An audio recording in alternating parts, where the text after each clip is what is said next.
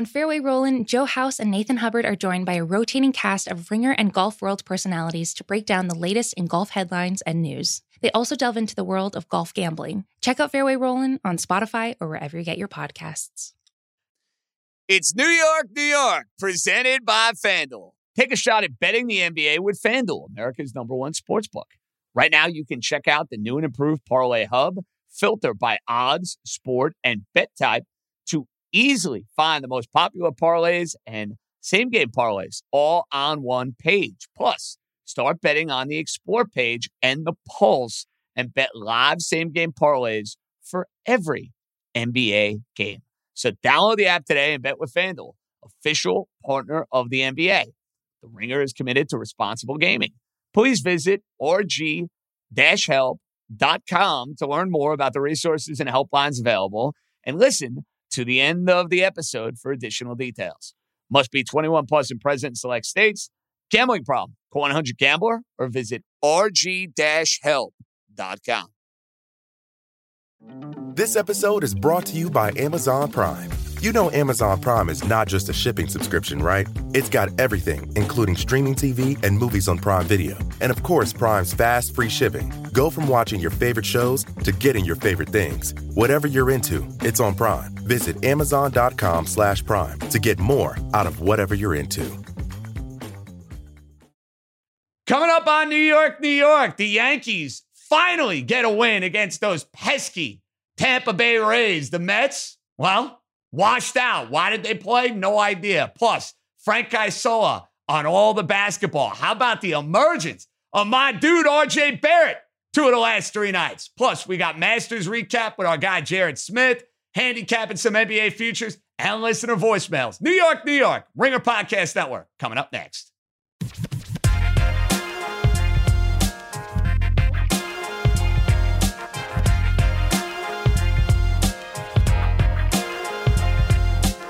Alrighty, let's roll, baby. It is week 2 of New York, New York, right here on the Ringer Podcast Network. Hope everybody enjoyed their weekend. Fired up, and I have to admit, the mood and the overall energy of episode 4 of New York, New York was drastically altered by the events of what happened Sunday afternoon between the Yankees and the Tampa Bay Rays. And I said this when we did the podcast on Thursday night. I expected Tampa to continue to be a house of horrors for the New York Yankees because if you know anything about the Yankees and the Rays, even when the Rays have not been a particularly good baseball team, you know the deal. The Yankees never, and I mean never, win in Tampa, play well in Tampa, and it was shaping up to be a weekend where I thought at around 4 o'clock in the afternoon, when the Yankees did not score in the top half of the 9th inning, they were getting swept. I was going to be miserable. I was going to be pulling my hair out. And I'm still not particularly pleased about a lot of the things I saw today and elements in play that I saw over the course of the weekend. But I do believe there are certain games over the course of 162 that kind of mean a little bit more than others. I know it's 1 out of 162, but just from an overall mood, vibe type of deal, the Yankees needed a win on Sunday. The Rays beat them a ton throughout the regular season in 2020. They knocked them out in the postseason. To get swept in this opening weekend would not have felt good. Finally, the Yankee bats showed you a little bit of a pulse, but it took 10 innings to get going.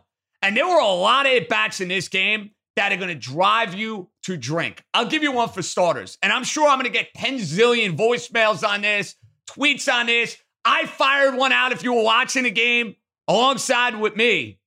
What in the world is Aaron Hicks doing? Michael Wacha is reeling. Michael Wacha stinks. You got the bases loaded with nobody out. He's given up a couple of hits, a walk to Aaron Judge. You should be able to blow that sucker wide open. This simple baseball 101. Pitcher is reeling. The guy before you walked. Take a damn strike.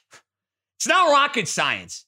And if you're going to swing Do some damage. Don't ground into a 4-6-3 double play that basically changed the entire feel of the ball game. Killer. Can't happen.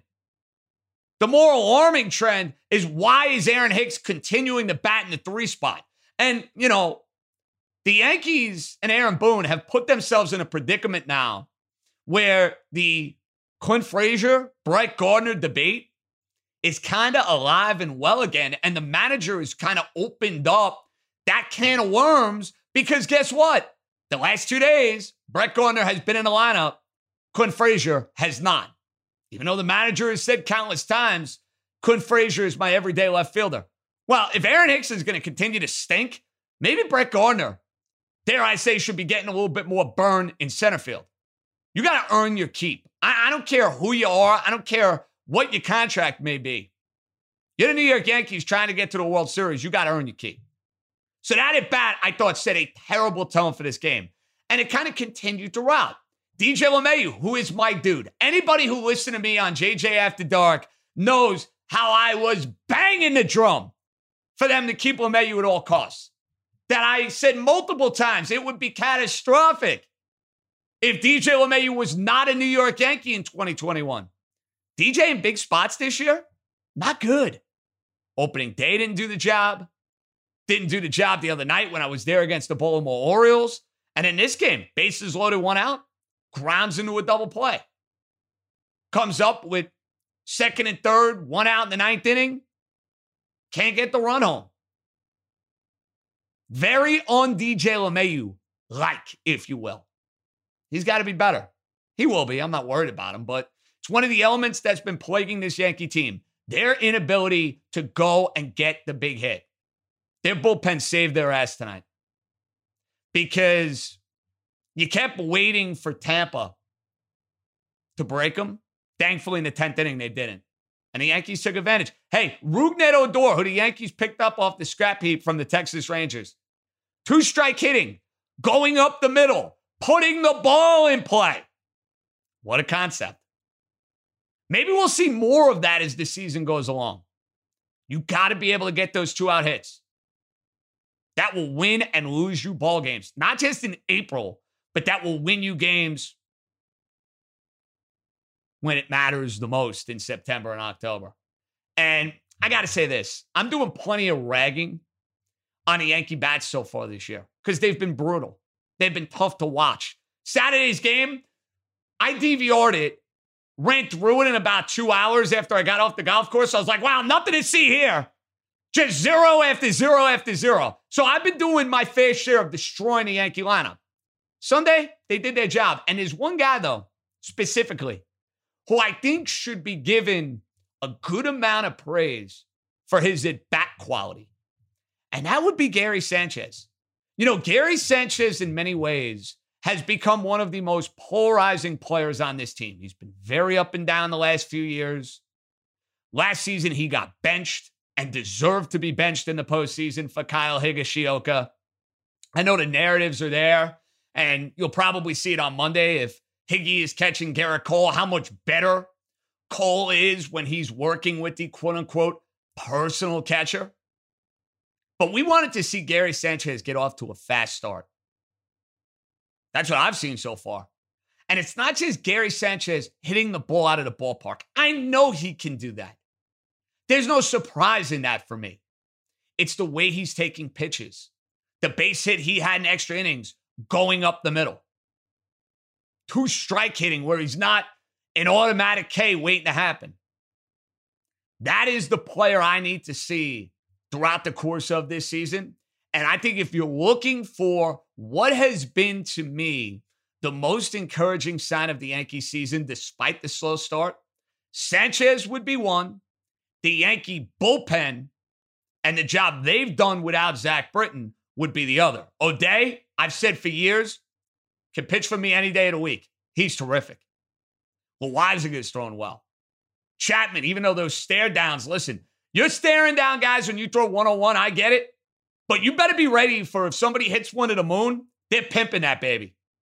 I mean, I'd be pimping that shit. You kidding me? You're going to stand me down after a strikeout? I hit one to the moon? I can pimp it too. You better be ready for that, Aroldis Chapman. And unfortunately, I've seen that the last 2 years in the playoffs. But a good job out of the bullpen, a good job out of Sanchez, and you take the fact that the Yankees salvaged the third game of this series. Won't kill you, especially in a place that's a house of horrors for you. But one element with the Yankees that has bothered me, folks, in relation to the Rays, and I heard it again this weekend, and it really needs to come to an end until I see results change. Stop lecturing me on the fact that you're better than Tampa. Enough! Go and show me that you are better than Tampa. Because they did that all last year. The manager. I heard it from Garrett Cole. I heard it from DJ LeMahieu, and I love these guys. Love DJ LeMahieu. Don't sit there and tell me you're better than Tampa until you beat them. Because last year I saw the Yankees play the Rays and get punked and get whooped and get beat in the postseason. You want to talk all sorts of smack? Be my guest. Go and beat them. That's all. Go and beat them. That should be the memo for Aaron Boone and everybody involved in the Yankee organization. Don't lecture me on talent. Don't lecture me on paper. Go and prove that you're a better team than the Tampa Bay Rays. They'll get a chance next weekend at Yankee Stadium. Take the third game and move on. And it'll be Garrett Cole Monday night against the Toronto Blue Jays. Big series against the Blue Jays. This should be revenge week for the Yankees. Blue Jays and Rays, they both beat you 2 out of 3. Go win these series. Go remind the American League East you're better than these teams. Toronto for 3, where you're going to have Cole on the mound. You're going to have Cole pitching in both of these series. When your ace is on the mound, you should win. And that brings me to the Mets.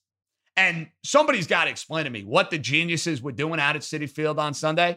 I know because, listen, I'm not going to pretend to be a meteorologist, maybe a marine biologist. You know, that's what I want to be in another life like George Costanza. I don't pretend to be a weatherman. But I was maybe trying to get an early morning tea time on Sunday, and I knew the weather was going to be absolutely miserable. I canceled my tea time. That's what practical people do. Why the Mets thought it was a good idea to go and try and start this game, play for a half inning, bag it, and then not get back on the field is just lunacy to me. Stroman tweeted about it a half hour after the fact, and Marcus Stroman and I don't agree on anything. He's blocked me on Twitter. I know. He finds me tough to take. What can I tell you? Feeling at times is mutual? Not in this case. Stroman was 100% right. 100% right. Game should have never been started when you got Miami coming to town in 2 more series. On Saturday, though, more of the same with Jacob deGrom on the mound. I mean, you can't make it up. And I know Tom Verducci, who I love, by the way, over at SI and Fox, put together this piece basically saying that Jacob deGrom is not a hard luck pitcher. I mean, that to me is the perfect example of having a statistic available to back up basically every opinion on planet Earth. Has anybody watched the Mets over the last 3 years? I know Tom has done a bunch of games. You're telling me the lineup has done the job for deGrom in these games? Or that the bullpen has done the job for deGrom in these games? So he loses on Saturday. That's not hard luck? 8 innings, 1 run, strikeout 14? Nah, that's normal luck, please. Sorry, that's a narrative that I'm just never going to agree with. deGrom this year doesn't have a win and couldn't have pitched better in both games. And again, you can't squander opportunities to win ball games when you have the best pitcher in all baseball. You got to win those games. When those are L's and not W's, that's the difference between playing in the playoffs or going home. That could be the difference in winning a division or going home. deGrom is brilliant in 2 starts. You lose both. Not ideal. And a little friendly advice for the Mets. Can Michael Conforto go down in the lineup a little bit? He's clearly pressing right now. He's got the contract looming over his shoulders. You know Boris is probably in his ear. The Mets didn't go and sign George Springer in the offseason So basically, they put their eggs in the Michael Conforto basket. Well, right now, a player who has been insanely streaky since he's come to the big leagues in 2015 is in one of those funks where he can't buy a hit. Is he going to be fine? Yeah, I think so. He's too good a player. He'll have his numbers by the end of the year. Get Dom Smith up in the order.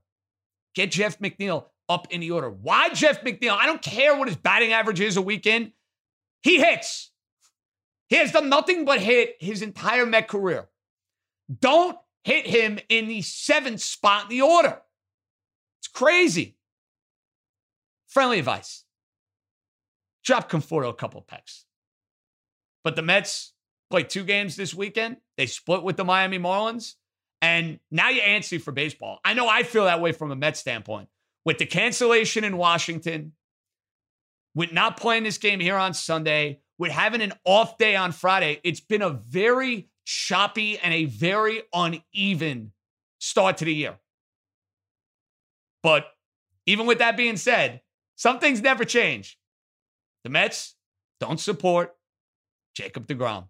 What else is new? We got a jam-packed Monday edition of New York, New York. We have you covered every which way. We have Masters reaction, a crowning moment for Hideki Matsuyama. Matter of when, not if. We have listener voicemails. And speaking of a listener voicemail, this is going to be now the leadoff spot. I don't know. We're going to maybe change the name of this. I don't know. Maybe it's the Soriano spot because I love Alfonso Soriano so much. His days starting off Yankee games. Maybe the Johnny Damon, who's a personal buddy of mine. I don't know. We'll have to figure it out. But we do have a listener voicemail right out of the gate. So what do we got? Hi, JJ. Love the new show. I subscribed right away on Apple Podcasts. The second you guys got on there, I love it. I wanted to talk about deGrom. Now, I know you're a Yankee fan, but you're from New York, so you see this misery. And my question is, when the fuck is somebody going to grow a set of balls and go into the clubhouse and say, listen, you don't score for deGrom, you're benched. You give up the lead for deGrom, you're fucking cut. Diaz, you're cut. Make a statement. Familia, you're cut.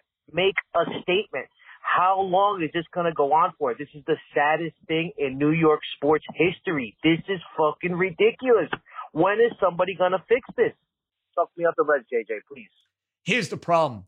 I don't know how much you can do. Appreciate it. Really appreciate it. I don't know what you can do. The Mets don't score runs when he's on the mound. The bullpen doesn't do the job when he's on the mound. Can't get rid of everybody. But it's a narrative that's got to change. And I don't want to hear about the idea that the team is pressing after the game. The guy's doing his part. Score a couple of runs. It's not rocket science. Listen to voicemails that are coming up. And we're going to welcome in for the first time our first basketball guest to New York, New York. Frankie Ice. Frankie Isola, formerly of the Daily News, now of Yes and ESPN fame and Sirius fame. And he'll probably be mocking my Syracuse education. And we'll try to figure out if Brooklyn is the team to beat in the Eastern Conference. All that and more. It's New York, New York, presented by our friends over at FanDuel Sportsbook. Frankie Ice up next. This episode is brought to you by Amazon Prime. You know Amazon Prime is not just a shipping subscription, right? It's got everything, including streaming TV and movies on Prime Video. And of course, Prime's fast, free shipping. Go from watching your favorite shows to getting your favorite things. Whatever you're into, it's on Prime. Visit Amazon.com/Prime to get more out of whatever you're into. I figured for our first ever NBA guest on New York, New York, it has to be royalty himself. A guy who is certainly no stranger to my shows, although I don't invite him on nearly enough. Does that now go out the window, Frank Isola, because you are now the first NBA guest to New York, New York? I hope I'm throwing a bone here, okay? Yeah. In your last life, they wanted me to come on as like a surprise guest. I said, surprise guest? He never had me on when he had the show. I said, this is going to be some surprise. I'm going to be one of the last guests that he has on his show before he moves on to bigger and better things. Well, I think you're throwing me a bone. That's what it is. Well, it's a pleasure to have you on. You've been around New York basketball forever. And now you have this new life, bro, where you are this television superstar working, in the Yes booth, doing the net games pre and post. How has that transition been for you? You know you're an NBA guy. You're this great writer. You're doing Around the Horn. Do you like the idea of doing post-game television for these basketball games? I really enjoy the post-game, especially because, in my other life as a writer, that was the thing, post-game, going into the locker room, getting quotes, writing a story, knowing what the story was. And the Nets this year, listen, there's always going to be a good story, but the Nets are an incredible story because of all the players that they have. They're a compelling team to watch. They're a compelling team to listen to. So it's been a lot of fun. The pregame stuff, I wish I could show up as the game is starting.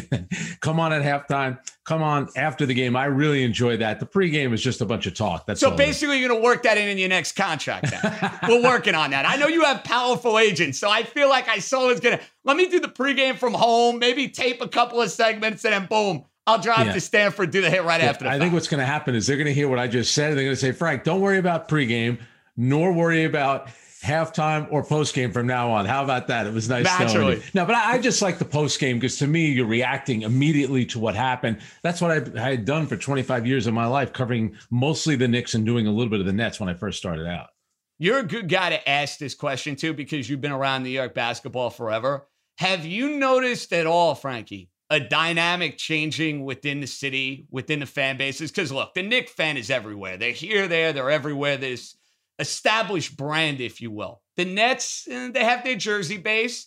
They have a few hipsters in Brooklyn, but it's not the same. Do you think that's changing? Do you think it will change more if they win? Where do you kind of stand on that at this point? Well, also remember, too, they went from, in a short amount of time, they were at the Meadowlands. Then they went to Newark, almost like on a rental basis, knowing they were going to Brooklyn. So I think they're going to start to establish more of a fan base in Brooklyn, but it takes sometimes a generation. A lot of the Knicks fans, when you're hearing from a lot of these Knicks fans in their 20s who, were passionate fans, that's being handed down like anything is usually from their parents. Maybe it's the father, maybe the mother, maybe both, maybe an older brother, older sister. But here's the thing. So, and all those fans, those Knicks fans in their early 20s really haven't experienced any type of winning. At least the Brooklyn Nets fan over the past 20 years has been to 2 finals. And right now they have one of the better teams in the league. But I think the dynamic, what's interesting between the Net and the Knicks fan, there's a lot of resentment now towards the Nets because it's looked at as almost like a transient kind of team because of the players that they brought in. Obviously Kevin Durant and Kyrie Irving going there. But guess what? That's the NBA. That's how it works now. And Frank, let's be honest. Any Knicks fan saying that, they would have taken Irving and they would have taken Durant on their team in a heartbeat. Yeah. In a heartbeat. They could say whatever they want now. They would have taken those guys a year ago. I mean, you saw the back page of the newspaper, for goodness sakes. They were drooling over those guys. Yeah. And the word was for the longest time, and a lot of people that you work with would know this, the word was that that's where they were leaning toward. And then late April into May, all of a sudden things started to shift, that it was less about the Knicks and more about the Nets. And I agree with you. Even though when Durant got hurt, and I was at that game up in Toronto, I thought to myself, should the Knicks really go down this road and sign him, even though they know that he's certainly not going to be available for that first year? And what if there's an issue with his leg for the rest of his career? They had already been down this road with Antonio McDyess, Allen Houston, Amari Stoudemire. Could they really afford to do that again?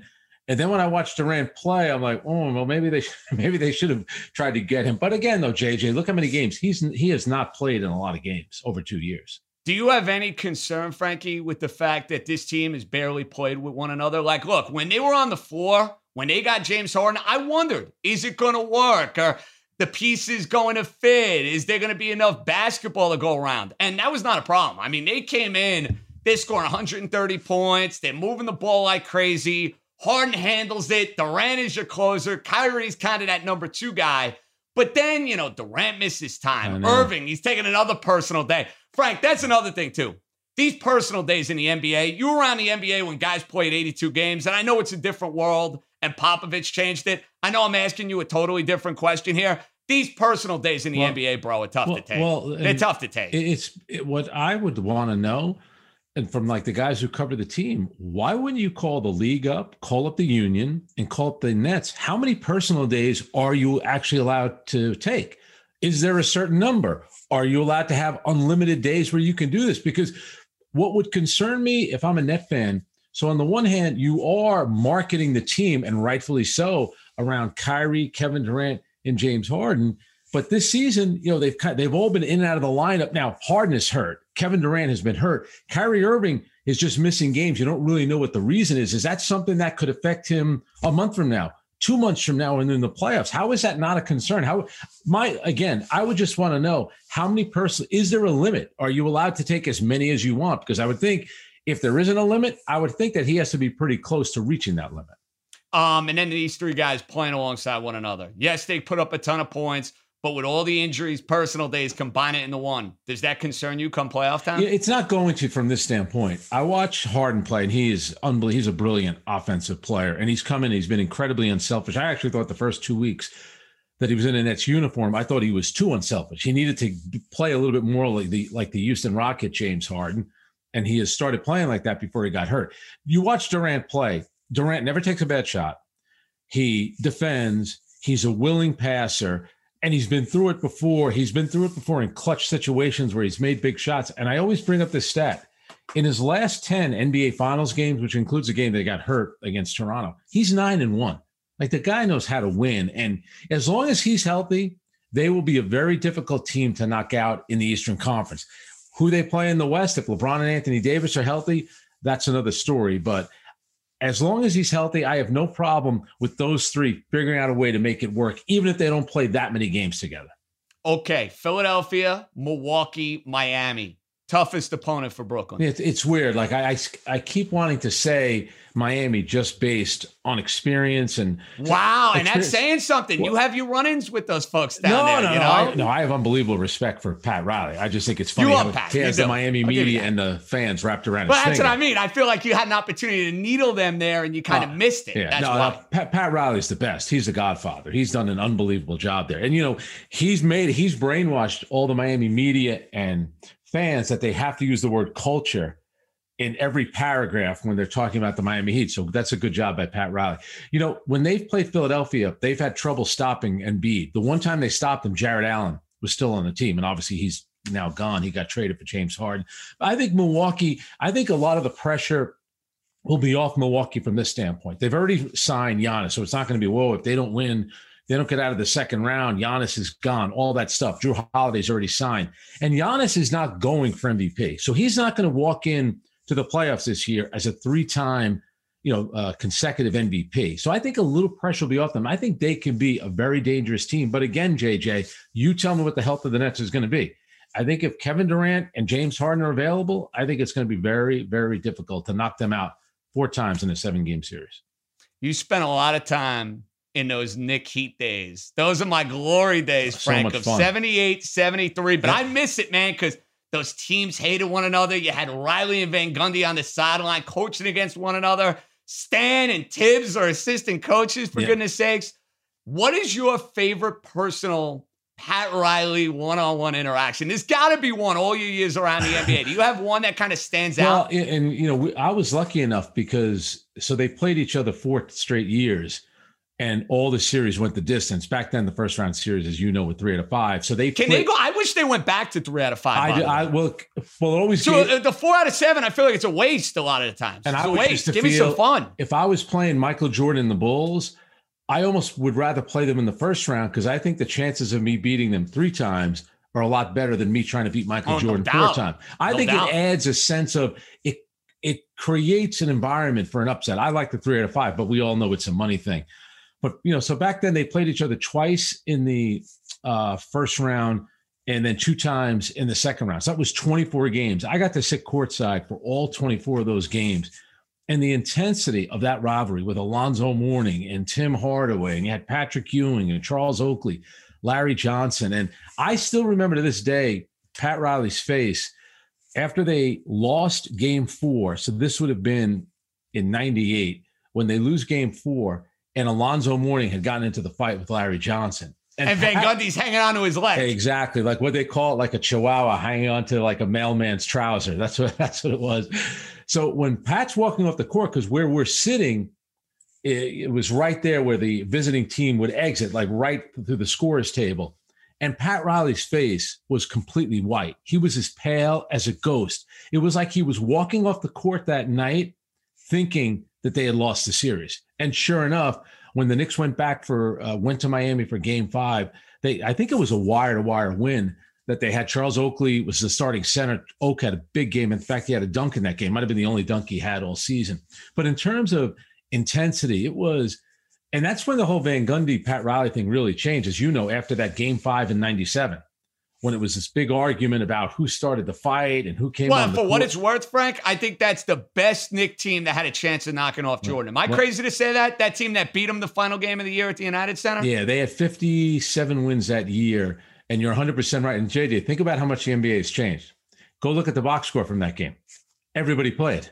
Michael Jordan played the last game of the regular season. What a concept, by the way, in Game 82. What a concept. Exactly. Scottie Pippen played, and late in the game, the Bulls had a chance to win. Pippen took a 3, and it was an air ball. And the Knicks were so confident that they could beat the Bulls. So in 97, where did they go? They swept Charlotte, right? And they were up 3-1 on Miami in that series. Yeah, you're right, 3-1. And we actually thought, so we're going down to Miami for Game 5, and we're thinking, if the Knicks win, are they going to go home to New York, or will they go right to Chicago for the Eastern Conference Finals? Like we were all convinced that they were playing Chicago. Now, I always was a huge Michael Jordan guy. I wanted to see the Knicks beat the Bulls, but in my heart, I never felt 4 out of 7 times the Knicks could have beaten the Bulls. But it's a shame. That was, if you look at the 90s, I think that's the one series that everyone missed out on, because I think Knicks Bulls 97 would have been a classic playoff series.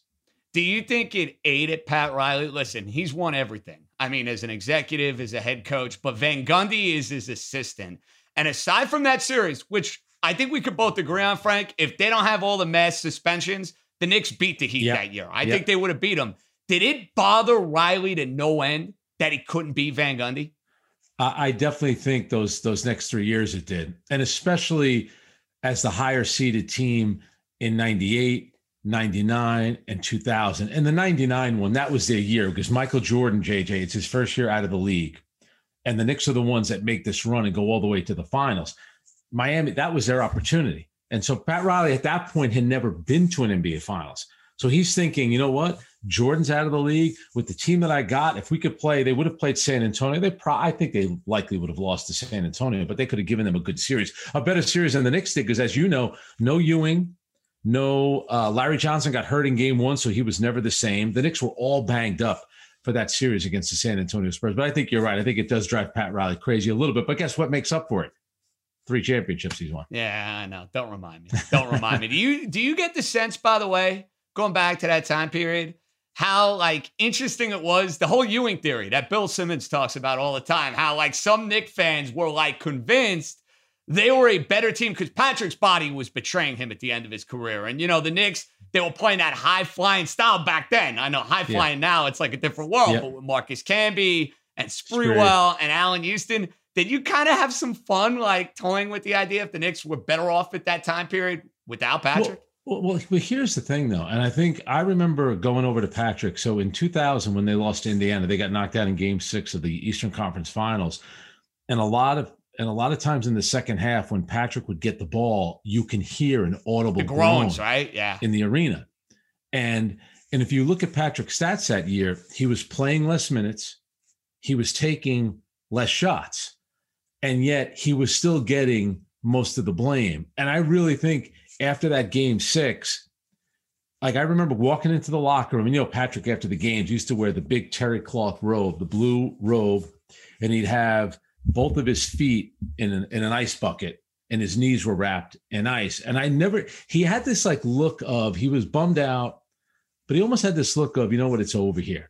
And I remember I said something to him. I said, sometimes I almost feel like the fans don't deserve you. And he looked up at me and said, sometimes, I don't know. And that was it. That was the last game he ever played for the Knicks. And I understand what you're saying. I think Patrick felt that way. That yes, maybe a little less of me will be helpful to the team. So he did less. He played less minutes. He took fewer shots. And yet when the team lost, it was, it's Patrick Ewing's fault. And I think he was thinking, hold on a second now. Everyone else is they're the ones that are supposed to elevate their games and do more. I'm doing less, and you're still blaming it on me.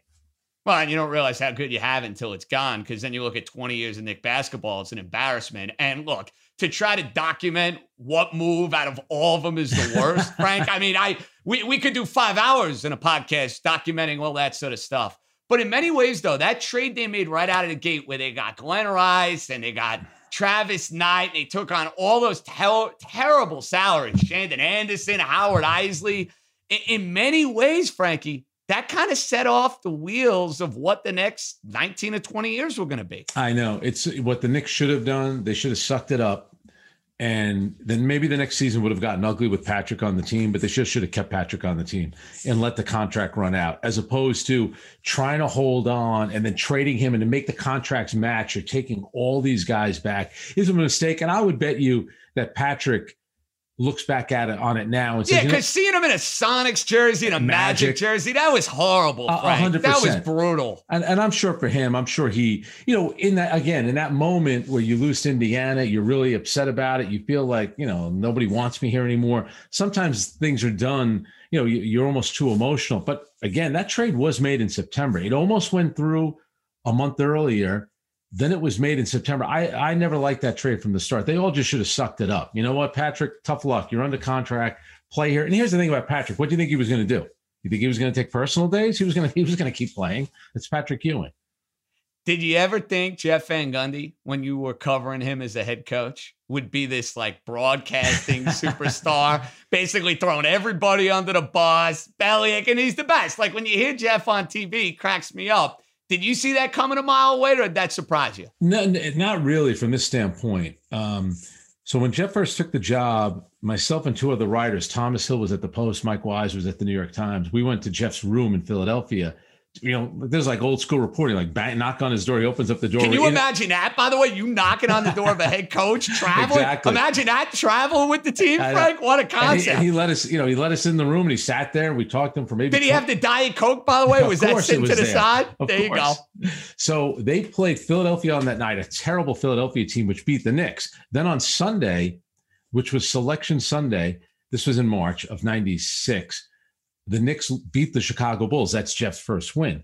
That was the Derek Harper game, correct? Yes, absolutely. Yes. So all before the game and after the game, Phil Jackson kept entertaining the idea of being the coach of the Knicks. Which was the absolute worst, by the way, Frank. It was the ultimate tease. The Knicks fan couldn't stand it, as you know. Yeah. They're like, enough. And sure enough, we know what happened. So here's what happened. So Phil does that. And then a couple of days later, we were in Dallas and the Knicks were practicing there. And we interviewed Jeff after the practice.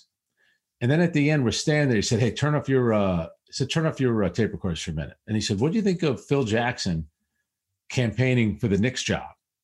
And we said, I don't know. What did you think about it? And he was waiting for that. And he just went off. And then he let us use some of that stuff. And that kind of started the whole thing when he used to call him Big Chief Triangle. One time before the season, Phil had come out with a book about Indian artifacts. So we asked Jeff, what'd you do during the offseason? He said, I did a lot of digging for Indian artifacts to help improve the team. So Jeff is a smart guy. Jeff went to Yale right out of high school, but because he wasn't playing, he transferred to a junior college in Northern California. His mother wanted to kill him. Like, he was smart enough to get into Yale. Jeff is not dumb, and he's got a pretty sharp sense of humor, that's for sure. Well, Frank, and I always loved that he went after Jordan. People are like, oh, you got Jordan fired up. He's calling nonsense. him the con man and whatnot. Jordan wanted to kill the Knicks anytime he played him anyway. Anybody who thought Jeff Van Gundy threw more fuel to fire, and by the way, his point on what he had to say about Michael Jordan, the idea that he would lure people in and kind of sucker them in. You're my buddy. You're my pal. Let's do Space Jam. And then I'm going to step on your throat was 1,000% accurate. No, I agree. And so when they played that game in Chicago, if Jeff was worried how he would be perceived, he could have double teamed Michael Jordan the whole game. What the Knicks would do is they would play Jordan straight up. And then in the fourth quarter, they would start running double teams at him to make other guys have to make shots. That was a 1-point game. So as Jeff always says, well, if he got so fired up and he was so mad at me, how come they didn't blow us out? The Knicks were in that game right up until the end. You know what it was? It was just Michael Jordan is the great Michael Jordan that everybody loves. Nobody likes the Knicks, the New Yorkers, and Jeff Van Gundy. So that just made for a better story, that Jeff Van Gundy pulled on Superman's cape and Superman went out and beat the Knicks by 100 points. That wasn't really the case. Jordan had a great game, but the Knicks played him the way they always played him, and it almost worked late in that game. Give you credit for this because you were all over it 5-6 years ago, and I hopped on board, so I'm taking some credit too.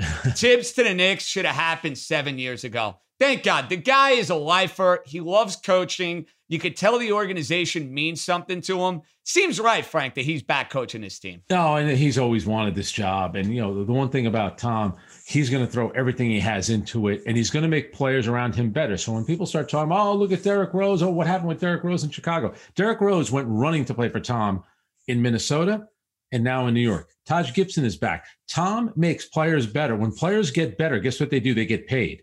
That's what players want. And he brings a winning culture. Look what he did. Minnesota hadn't made the playoffs for 13 years. He comes in the second year they make the playoffs. Everyone's miserable that they made the playoffs. You think Knicks fans are going to be miserable if the Knicks make the playoffs this year? Everyone's going to be over the moon. That's how you develop a culture. This idea of constantly losing does not work. It just doesn't work. Yes, can you get high picks? But they've been getting high picks. Yeah, as exactly, you know, they haven't been swinging for the fences with these high picks. Exactly. Just saying. Who is the one guy, if you had a free agent to go add to the core that they have with Randall, with Barrett, if Frank Isola could pick one player this summer to put on the Knicks roster, who would it be? Well, you're going to think I'm nuts, but do you think maybe they'd go after Chris Paul? He's too old. He's too old. I wanted Chris Paul last year, by the way, and I got mocked by people. They were trying to tell me that Westbrook was the guy. I'm like, no. You Westbrook. No. Paul was the guy to go and get. Yeah. You and I have a lot in common. Yeah, it's just Syracuse. I got accepted to Maryland. You got your application denied. That's okay. You lost. You missed out on the fraternity of Syracuse. I agree with you. And I thought when I had heard that they were going to go after Chris Paul last year because of the relationship with Leon Rose, this isn't the kind of guy we want. Look how it's working out for Phoenix. The guy, he makes his younger teammates better. Look what he's done for DeAndre Ayton. Look what he's done for Mikal Bridges, of course. Look what he's done for Devin Booker. Having a guy like that, Chris Paul is a nasty, serious kind of guy. He's going to elevate everyone on the team. He's going to hold players accountable. He works the referees. That is a winning player. They need to get a veteran player like that who really could kind of bring the group together. I like Barrett a lot. He's tough. He finishes around the basket. Frankie, if he could just hit the outside shot, he's going to have a really good NBA career. Yeah, I'm a big Barrett guy. Yeah, and I think, JJ, what happens is we see it even in football. Look at Sam Darnold with the Jets. It used to be we allowed kind of the players to come in and develop. It seems like now we look at them for maybe a year or two and it's like, all right, now let's move on to another guy. You have to kind of let these players mature, nurture them, let them develop their games. RJ Barrett is still a young guy. And Tom will make him a better player. And he seems like the kind of guy that's dedicated, who wants to get better, which a lot of times is more than half the battle. We get Nets, the Lakers in July. I don't even know when the NBA Finals is. Don't even ask me what this get. The calendar is so out of whack. I was going to say June, but I know it's not going to be June. But long story short, are we getting Nets and Lakers? I'm worried about LeBron because they're saying he's going to be out a little bit longer. Now, home court advantage isn't going to matter for LeBron James and the Lakers. So if he is healthy, it's tough to beat him 4 times in the playoffs. Who's knocking LeBron off then? If it's going to be somebody, is it Denver? Is it the Clippers? Is it Phoenix? I'll say this about Denver, and I like that trade that they made for Aaron Gordon, because as long as Aaron Gordon embraces his role as a guy that's not going to take, 5 30-foot jump shots per game and is going to defend, cut to the basket, and Nikola Jokic will find him and he'll dunk the ball, Denver could be dangerous. I really think. And still, listen, the Clippers, if Rondo plays like he did last year, they could be dangerous. Once again, the West, right this minute, the West looks wide open because of the uncertainty surrounding LeBron. Now, if LeBron comes back healthy and so does Anthony Davis, all of a sudden they seem more like the lock than the other teams. I know you're a TV superstar, but I got to know. Final one. When are you writing the book? It's got to happen, man. All those years at the Knicks and Riley and Van Gundy and Tibbs. Come on, Frankie Ice. We want the book. Maybe one day. Get your boss to sponsor it, and maybe I'll do it. Man. Well, I was going to say, I feel like that's a nice little collaborative partnership maybe I could try and set up. I don't know. I could be the meeting of the minds, man. I like this. To get me, you could just text me. To get your boss, you have to go through 18 different channels. Then, he's up in sitting in some castle somewhere. It's not that easy. Maybe one day I'll be sitting in that castle with you. You're on that path, that's for sure. Thank you so much for joining us. We needed a heavy hitter right out of the gate. The great Frank Isola. Thanks, Frankie Ice. Go Cuse. Look at you, sucking up. We got voicemails, we got tweets, we got all the gambling stuff. New York, right here. Ringer Podcast Network. This episode is brought to you by Etsy. Looking to instantly upgrade your Mother's Day gift from typical to meaningful? Shop Etsy.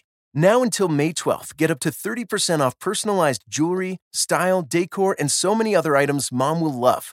And if you want her to know you put a ton of thought into her present, use Gift Mode. Gift Mode on Etsy takes the stress out of gifting so you can easily find well-crafted, original, and affordable pieces from small shops. Just tap or click Gift Mode on your Etsy app or Etsy.com. Then answer a few short questions about Mom, and Gift Mode instantly gives you curated ideas based on hundreds of personas. Need something original and affordable for Mother's Day? Etsy has it. Shop until May 12th for up to 30% off gifts for Mom. Terms apply. Great stuff there with the Iceman. And listen, I could talk basketball with Frank Isola all day, every day. And I could tell you this, my mood is definitely brightened that much more after a Yankee win and now a New York Knickerbocker hold on for dear life type of win. And that's kind of the Knick run over the last couple of weeks. It feels like every single one of these games comes down to nitty gritty. They lost a bunch over the last 2 weeks. Friday, to me, was one of those games they absolutely had to have. They played like absolute garbage for 3 quarters, found a way in the 4th quarter. And listen, I can't say enough about what I've seen from year 1 to year 2 when you see RJ Barrett on the court. Barrett in that game Friday night, going at Morant, game on the line, finishing, tying the game, and then hitting big free throws, hitting the corner 3, and you saw it tonight here against Toronto. This was a game that would have been catastrophic if the Knicks go and find a way to lose. They're smoking the Raptors for a half. We know the Raptors right now can't wait for their season to come to a close. They're not playing games in Toronto. They've had a ton of injuries. It has just not been their year. They're coming off 2 feel-good years. They're allowed a mulligan. Certain franchises are allowed a mulligan. Toronto is one of those franchises. You can't lose that game. And when the Knicks are getting outscored basically like 18-2 in the 3rd quarter and get outscored 34-22 in the 3rd quarter, I'm thinking this is going to be a disaster. To the Knicks' credit, you're finally seeing some of these results even out a little bit. They lost a bunch of the close games over the last 2 or 3 weeks. Now they win one, a game they had no business winning Friday night against Memphis, and they make big plays in the clutch here against Toronto. Burks has been terrific. But I got to say this about Burks. It speaks to the problem they have come playoff time, if they get there, and the problem they're going to have against any big-time team. Alec Burks cannot be a clutch point guard in the final waning minutes of these NBA games. Come on now. He's a guy who can shoot the ball. He can make a play when need be. He's one of those unsung heroes of the season. I don't think there's any question. He cannot be running the point, though, if you're going to be a team that's a viable, legitimate contender. So, newsflash for the Knicks, they got to go get themselves a point guard in the offseason, but we all know that. That's the worst-kept secret on the planet. Randall looks like a guy. Here's a negative note on the Knicks. It's run out of gas a little bit. And this is not some narrative to destroy Tom Thibodeau and running his guys into the ground. What do you want the guy to do? He's trying to build a culture. The Knicks roster is not particularly good. He needs Julius Randle if he's going to be playing in the postseason this year. So I'm not making this narrative about Tibbs. It's just a reality of, well, Julius Randle looks a little beat up. Julius Randle looks a little, dare I say, hurt. And guess what? He's got to suck it on and find a way to play big minutes for this team because he's their go-to. But Barrett, in many ways, and his evolution and the way he has delivered in the clutch moments of these games, how does that not fire you up? And look, I understand he's always going to be forever compared to Zion Williamson and Ja Morant. That's just the unfortunate nature for RJ Barrett. You had Knick fans, not all, it's not fair to say all, but a quotient of Knick fans who had the audacity to say after 1 year, oh, this kid can't play, can't shoot, can't do this, can't do that. That corner 3 is looking awfully sweet, if you ask me. Awfully, awfully sweet. And he's not afraid to shoot it here in these big moments.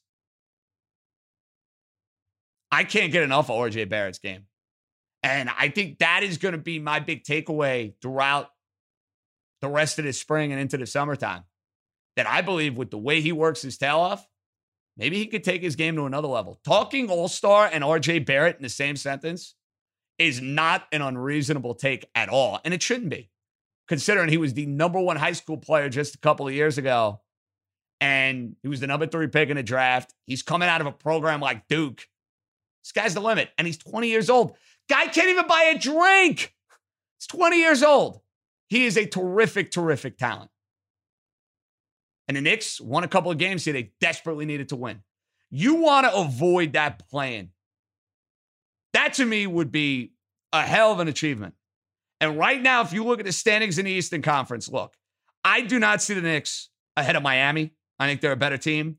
And I know they're a game back of Boston. I don't think they're going to be ahead of Boston with the schedule they have coming up. But you can dare to dream. I would say top 6 in the East will probably be Philly, Brooklyn, Milwaukee, Atlanta, Miami, and Boston. And I think you'll have Charlotte, the Knicks, Indiana, and Chicago in that plan. Perfect world, you're not in the plan. Asking a lot, though. Couple of good wins, though. With the schedule they have coming up, these were 2 games I looked at where I said, you got to find a way to win. Steal one against Memphis. Hold on for dear life against Toronto. Take it and move on. As far as the Nets and what we saw against the Lakers the other night, I put absolutely no stock in it. I think my bigger problem, to be honest with you, is the fact that Kyrie Irving is taking another personal day. I mean, my goodness, what a disgrace. What a disgrace. And I get it. It's the NBA. It's the world we live in. I wish, by the way, I could come and go as Kyrie Irving comes and goes. I'm not making $40 million a year to do this podcast. I understand that. I'm not Uncle Drew. I'm not as cool. I'm not as hip. My goodness, though. I see that today on social media, and I chuckle. I'm sorry. I chuckle. Taking a personal day. Can't make it up. $40 million a year. He better play great in the postseason. Listen, that entire net team, they better play great in the postseason. I don't care what they've done this regular season. They built that team to win in money time. I don't worry about their chemistry. I worry about if they got to deal with some adversity, how they're going to handle it. I also worry about what kind of defense they're going to play. And if you had the Knicks laying 3 tonight, you had to sweat it out. Win is a win. Cover is a cover. And how about the fact that the Knicks, 3.5-point favorites against the Lakers? Who would have imagined that? And I can't believe I'm saying this. This is a winnable game for the Knicks. This is a game they should get. With no LeBron, with no AD, and the fact that the Lakers have spent 3 days now, not in a normal New York City. It's a COVID New York City, but still 3 days in New York nonetheless. I don't care if it's the second night of a back-to-back. That should be a very gettable and a very winnable game. All right, folks, now it's time. Listener voicemails. And again, if you're wondering how to get in touch with New York, New York, it's a great question because we are new. It is episode 4, and I can guarantee you, it is a promise of mine. You'll be a part of every single show. Here's how you do it. 917-382-1151. Simple as that. 917-382-1151. You let it rip. You get whatever's off your chest, and we make some magic, like we always do. Let's lead it off. Part 2. What do we got? Jade, John from Long Island. I'm wondering what you think the Yankees should do about Domingo Germán. Look, I know it's early, but the guy doesn't look good. He's been a mess off the field, and I think it might be time to get Davey some regular starts. He looked great last year. Let's get some experience under his belt, and maybe he could be a quality starter in the playoffs. What do you think? Thanks. Appreciate it, John. Tough to have, patience with Domingo Germán. His off-the-field issues were very tough to take. He's not gotten off to a good start. Now, they sent him down to the alternate site, but remember, that's because the Yankees don't need a 5th starter. He's going to be back at some point. And remember with Garcia, it's 162 games. I was bummed he wasn't on the opening day roster. He threw great for the Yankees last year. I guarantee you he will get an opportunity. It's a question of when, not if. Who's next? JJ, the Yankees really needed this win today. Happy they got it. But still, why is Aaron Hicks batting 3rd for the New York Yankees? The guy comes off. He does not have anywhere near close to a competitive at-bat at the plate. Time to move a guy like Gary Sanchez up in the order. Gary's had a nice start to the season. Another thing, with all this lefty-righty bullshit that the Yankees are obsessed with analytics, the biggest mistake the Yankees made was not re-signing Didi Gregorius. The guy was a leader in the clubhouse, an elite defensive shortstop, a lefty bat and a clutch lefty bat for the Yankees. This would also eliminate the problems with Gleyber's defensive short. You could still have Gleyber at second, but that's besides the point. We are where we are now. This is the team that we have. But for the love of God, can we just move Aaron Hicks out of the 3-hole? We'd love to hear your thoughts, man. Have a good show. Thanks. I understand Hicks right now is going to be the whipping boy for Yankee fans. I totally get it. His at-bats have stunk. He's not a 3-hole hitter. He should not be hitting 3 in this lineup. The problem is, who do you want in that spot? I'm not moving Gary there.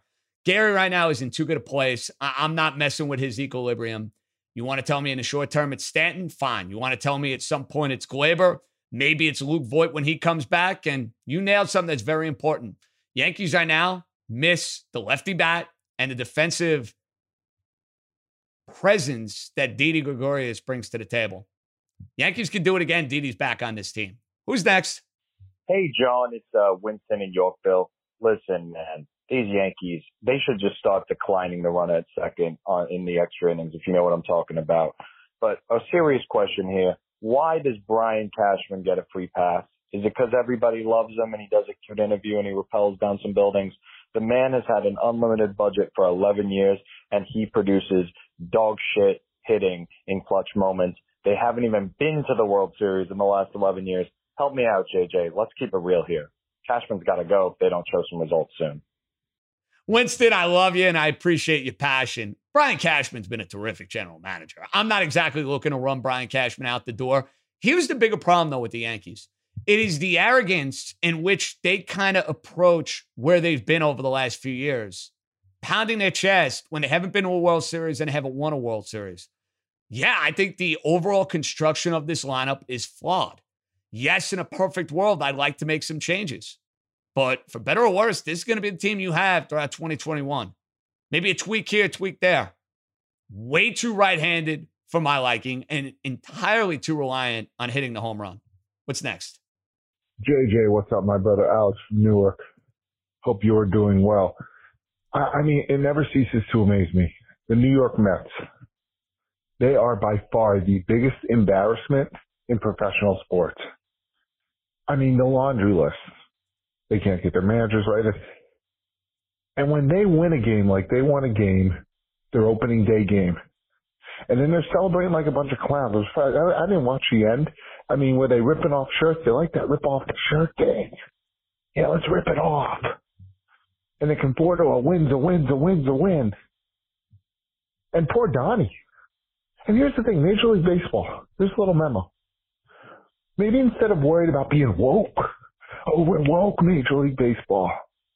What are we putting the All-Star game? Maybe you worry about getting calls right and not screwing up games. How about that?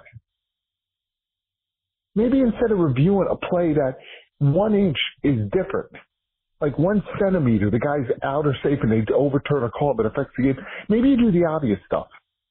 And then Conforto like a little clown. No, the Mets are embarrassed. Honestly, they are the biggest embarrassment of a team. I haven't checked that clown owner's Twitter yet. Is he mouthing off? Oh, that was easy, yeah. And then these refs they go to the headsets. Those headsets. Oh, the game's over. Oh, I'm sorry. They're an absolute joke. MLB's a disgrace. They're a disgrace. We got to get Alex in Newark, by the way, to shorten those voicemails. I love Alex in Newark. He is one of our legends from our old program on JJ After Dark. We got to get Alex within the minute memo there. I think Alex wanted to come in and call us the show. Couple of things here. What do you want the Mets to do? They got a gift. We all know it the other day. Conforto got a gift. The team got a gift. They ended up winning the game. What do you want them to do? Walk off the field with their heads like in shame? Do you want them like, tucking the tail between the legs because they won a ball game? It was cheap. We documented this the other day. It was a very, very cheap win. I'm a Yankee fan. Jeffrey Mayer in 1996 was a very cheap win. It happens. Listen, have the Mets embarrassed themselves at times as an organization? Yes. We'll see if that's going to change that with new ownership. I think with new ownership here, the feel, the vibe, a lot of stuff around the team should be a lot different. Alex, I love you. A minute, baby. Maybe we'll use that as a teaching point. A minute. Who's next? What's up, JJ? Name's Cliff from Syracuse, New York. Newer listener, first-time caller. Really loving the show so far. Man, I feel like I just wasted my entire Saturday afternoon watching this Mets lineup absolutely fail Jacob deGrom yet again. Absolute pitiful. It was disgusting. deGrom had 14 strikeouts in 83 pitches in the 7th inning at one point. Absolute masterful performance by deGrom. He had 1 run. He gave up 1 home run, and the Mets couldn't score a single run. He got a loss for 8 innings, 14 strikeouts, 1 earned run. Unbelievable. If I'm deGrom, I'm not signing an extension. It's sad. It's sad. Thanks, AJ. Cliff, I love you in the 315. I'm rocking my Pearl Washington shirt for those of you who are wondering if I bleed orange. I think you know that I bleed orange. That goes without saying. Yeah, deGrom right now has gotten the short end of the stick. It's why I laugh when I read these stories, basically trying to say, oh, he's not exactly a hard luck candidate. I mean, based upon what? Some random, obscure statistic that we want to put together? It's just watch the games. I mean, sometimes don't let the eye test fool you. We do that way too often in sports. Don't let your eyes deceive you, folks. What you see is what you see most of the time. Who's next? Hey, JJ, Charles from Queens. First time, long time. Congratulations on being on the Ringer. Got a question about the Jets. I feel like they got a really good deal for Sam Darnold. I was worried we were going to end up with a 3rd, 4th, maybe like a 5th round pick for him, and that's it. I think we got 3 picks. I think that's great value. I'll always be rooting for Sam, but it was time to move on. Bring on the Mormon Mahomes. My second question is, just got an Aaron Judge jersey. He's already hurt again. I'm nervous. Should I return the Aaron Judge jersey and get a new Yankee jersey? And if so, which Yankee should I get? Love the show. Thanks for having me on. Charles, you can't be abandoning ship on that Aaron Judge jersey. Come on. As frustrated as I get with his injuries, the guy is the face of the Yankee franchise. And I think at some point in time, could be named the next captain of the team. Very easy guy to like, very easy guy to root for. Can't be abandoning ship despite the injury concerns. And slow your roll a little bit with the Mormon Mahomes, please. You may like Zach Wilson a ton. To try to compare him to the best player in football by leaps and bounds, big mistake. Big, big mistake. What's next? Hey, JJ, this is Tim from Atlanta, transplanted Long Islander. Huge Rangers fan, huge Islanders fan. Know you got to talk about New York sports, but I haven't heard too much hockey. Hoping I can get your take on how the Rangers are doing, how the Islanders are doing at the top of the division. The Rangers can make a push. They throttled the Penguins last week, 8-4. Wanted to get your take on all things New York hockey. Listen to you on the other end. Thanks a lot. Timmy, appreciate it. And I've seen you hockey people. Don't you worry. Come playoff time, I got you covered. The Islanders are clearly the team right now who's got the best chance of doing something out of the 3 locals. They've been in the playoffs the last couple of years. Last year, they were in the Eastern Conference Finals. Made a trade with the Devils for Zajac and Palmieri that they're hoping is going to put them over the top. We'll see if that ends up being the case.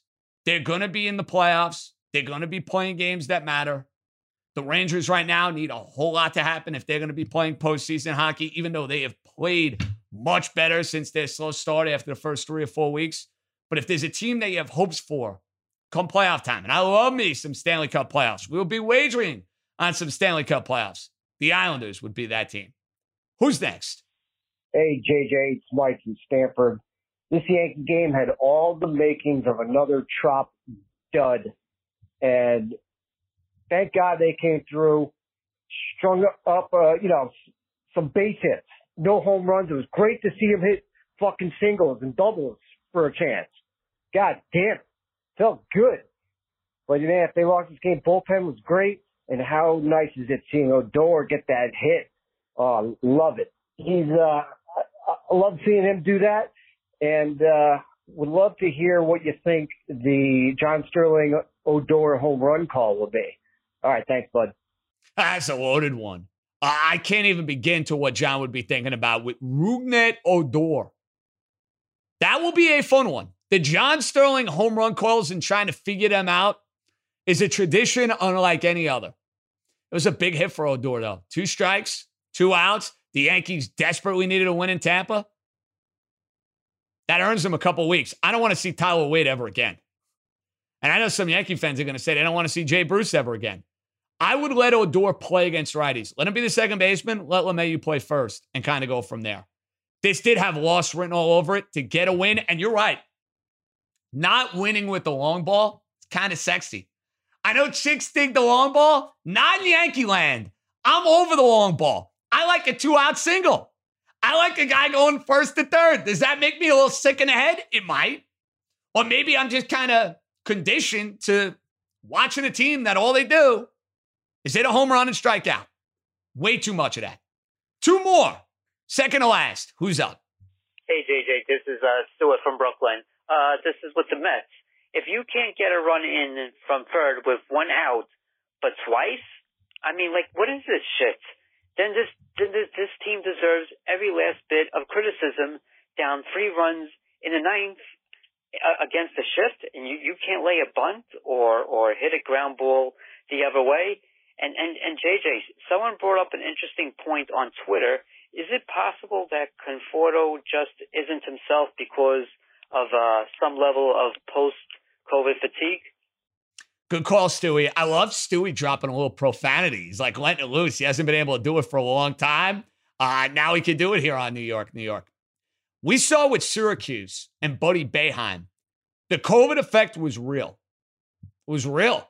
Took Buddy Boeheim a long time to get right and to get going after, dealing with the virus.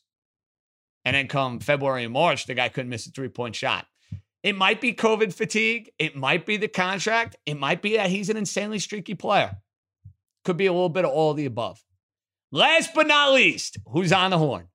JJ, it's Anthony in Syosset. Listen, as I leave this message, it's Sunday morning, so I still don't know what will happen with the third game of this series versus Tampa. But at the same time, I think I've seen enough. I mean, I'm at the point where I think this Rays organization from top to bottom, I mean ownership, I mean GM, I mean manager, I mean 1 through 9, I mean pitching, I mean bullpen, I even mean the bat boy. Top to bottom is better than the Yankees right now.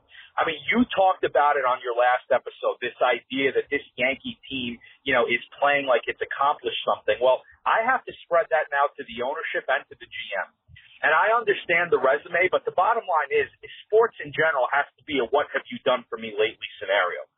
And the fact that these guys now can play against the team. I mean, on Saturday, the Yankees defense is shifting against Tampa. Tampa hitters are finding the open holes. Tampa's starter comes out of the game. Their bullpen comes in, doesn't miss a beat. Yankees bats, it's the same approach over and over and over, throwing shit out of the zone, swinging and missing with 2 strikes. It's getting to the point, JJ, where I really am starting to wonder, as long as this team is in the way, will this Yankee team ever climb a hurdle? And it's April. I don't want to overreact. But they should have fucking come out this weekend with a chip on their shoulder, and they didn't. And to your point, I think a lot of that has to do with the fact that they act like they've won shit already when they haven't. I think Anthony hit on something that is very important. Now, the Yankees did show you that fire on Sunday. They found a way to win a game that seemed destined to be an L. There is a sense of arrogance about this organization, especially when they talk about Tampa like they're much better. Go prove it. All right, you lose 2 out of 3 this weekend, you salvage things. Go beat them. Go make a statement next weekend. Because right now, from 2020 on, the Rays have been a better team. I don't want to hear on paper. What we've seen on the field between those white lines, the Rays have been the better team. We'll recap what was a little bit of a dud of a Masters weekend. We'll get you ready for some futures odds with the NBA playoffs a couple of weeks away. Early baseball season handicapping strategies. My main man, Jared Smith, will join us right here. New York, New York, presented by FanDuel Sportsbook.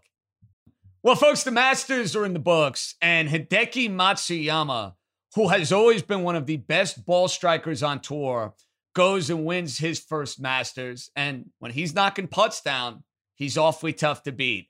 To recap this weekend and to maybe set the stage for some NBA futures activity, trying to figure out how to beat the baseball markets, which are very, very tough to do. The great Jared Smith is back yet again here on New York, New York. Smitty, what up, bro? JJ, I'll be honest. I was hoping for a little bit more drama at the end. I feel like we almost got it. Decky put that one in the water. He was hot on 15, and then the Xander tee shot on 16. You can't put it in the sand. Well, dude, the hole when Hideki puts it in the water, you got all the momentum in the world. You got to step up to the ball, strike a beauty, stick it on the green, and find a way to eagle that hole. You're down. Birdie ain't good enough there. No. He ended up having a great chip out of the sand, but you're right. Next hole, any of that momentum, dude, just went completely out the window. Yeah, and it's kind of funny because on the next hole, we've seen the Masters champions on 16 kind of have that signature moment. And even Matsuyama, I think, bogeyed that hole and even the triple for Xander. I mean, I think that was his first triple in a major ever for Xander Schauffele. And what a time for it, because that was the moment. We had like a 5-minute stretch between 15 and 16 when it was just a 2-shot lead. And we're like, all right, hey, maybe 3 to go, just a 2-shot lead. Maybe Xander parks one in there close at 16, but it went the complete other way. And Decky really kind of had a lollipop finish there. I mean, he was just kind of, putzing it around like you and me would on the municipal course, just trying to get up and in on those last 2 holes. Not a whole lot of pressure on him. I think he handled the pressure okay today. And he hasn't been a guy that really has handled it well in years past, especially on the putting greens as well. My biggest takeaway from this tournament outside of Matsuyama, Jordan Spieth again played terrific. Absolutely. Now, listen, I know he didn't win. We talked about it last week, how tough it is to win back-to-back weeks on the PGA Tour. But, Smitty, I kind of come away thinking Jordan Spieth can win one of these majors this year. I'm not sure which one. I got to see which course kind of fits his style more than anything. But when I'm going through these odds next month for the PGA, a couple months for the U.S. Open, Spieth's going to be in the back of my mind, my friend. Yeah, I think you've got Torrey Pines for the U.S. Open this year, or maybe it's the PGA, and I know that course has suited him well, and obviously we'll see what we get overseas. I'm not sure how his game has been on links courses, but definitely his game is at a point now where the number is going to be contingent on it. And that was why we didn't bet him this week, JJ, is just because the number just had moved so much. I think if he was in that Decky range, which he was kind of hovering in for a lot of the preamble to the Masters, I think a lot of people would have more people would have fired on Spieth. People still were betting him, even though the fact that he was, I think, the 4th or the 5th favorite on the board. I think another takeaway for me was just how poor a lot of some other big favorites were. DJ missed the cut. Rahm had a good Sunday, but obviously short. And Justin Thomas too was really tough in the back 9. I mean, the back 2 rounds. Oh, Justin Thomas on Saturday. Brutal. He looked like me at Silver Lake Golf Course. I mean, my goodness. It was brutal. Putting the 8 up on the scorecard was a killer. Okay, Smitty, we transition now.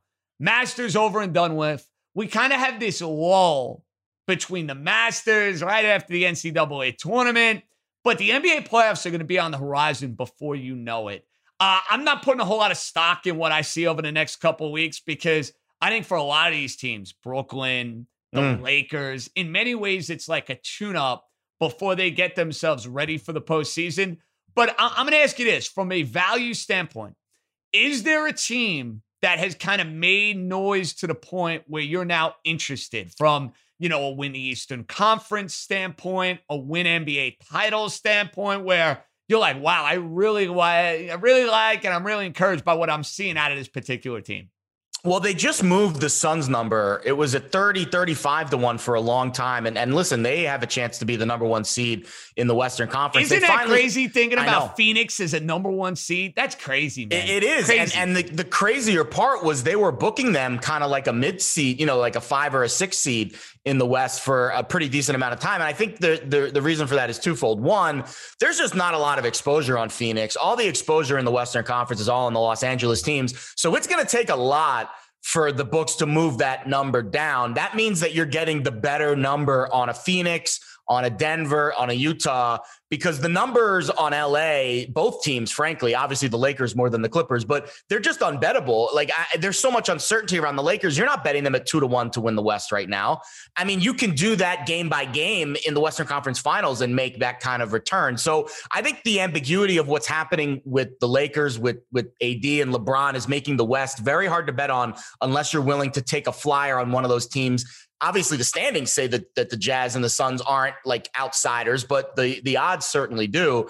In the East, I'm ready to fade Brooklyn. I mean, this team is just a hornet's nest of mental problems and issues, and down the stretch, holding leads. Kyrie's taking games off, getting kicked out of games. I mean, I don't see them holding up mentally over a 7-game series. That's the problem. The Heat are still live to me. 12-1 to win the East, 40-1 to win the NBA title. They've made all the moves. They've got the pedigree. They still have everybody back from last year. You hope Oladipo's healthy. That knee tweak was weird, but I think the Heat still have the number and the handicap that, would make you want to fire a little bit now. Okay, so you look Eastern Conference, team to knock off Brooklyn. You think Miami more so than Philadelphia or Milwaukee? Philly's tough, but, and I think the Rivers move makes Philly a different handicap this year, whereas last year you were not confident going into a 7-game series with Brett Brown as head coach.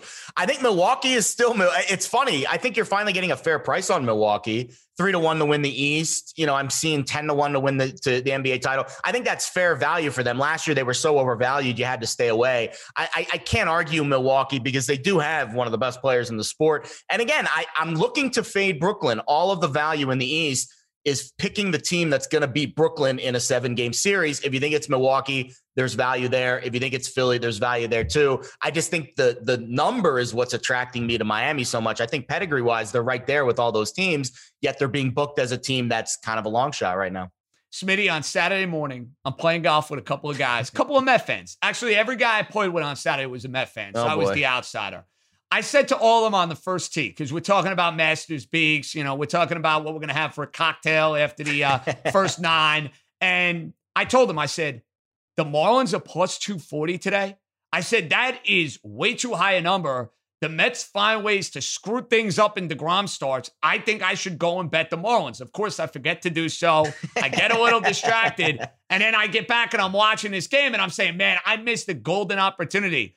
Do you look at these DeGrom starts, and we know how great he is, and we know how brilliant he is, but because of the way things just seem to go against him, weird shit happens for the Mets in games in which Jacob DeGrom pitches. Do we have to start factoring that into our handicaps? No, because baseball is so random, JJ. It's such a random sport. I think betting on baseball on a daily basis is the most humbling thing you're going to do, because there's no handicap there other than Jacob DeGrom is better than the Mets or better than the Marlins, but you're not getting a fair price because you're not betting just on Jacob DeGrom. Now, there are ways to bet just on Jacob DeGrom, like his strikeout prop, which has been, he's been crushing it. Actually, I think he's 1-1, but he went over very much in the game you're speaking of.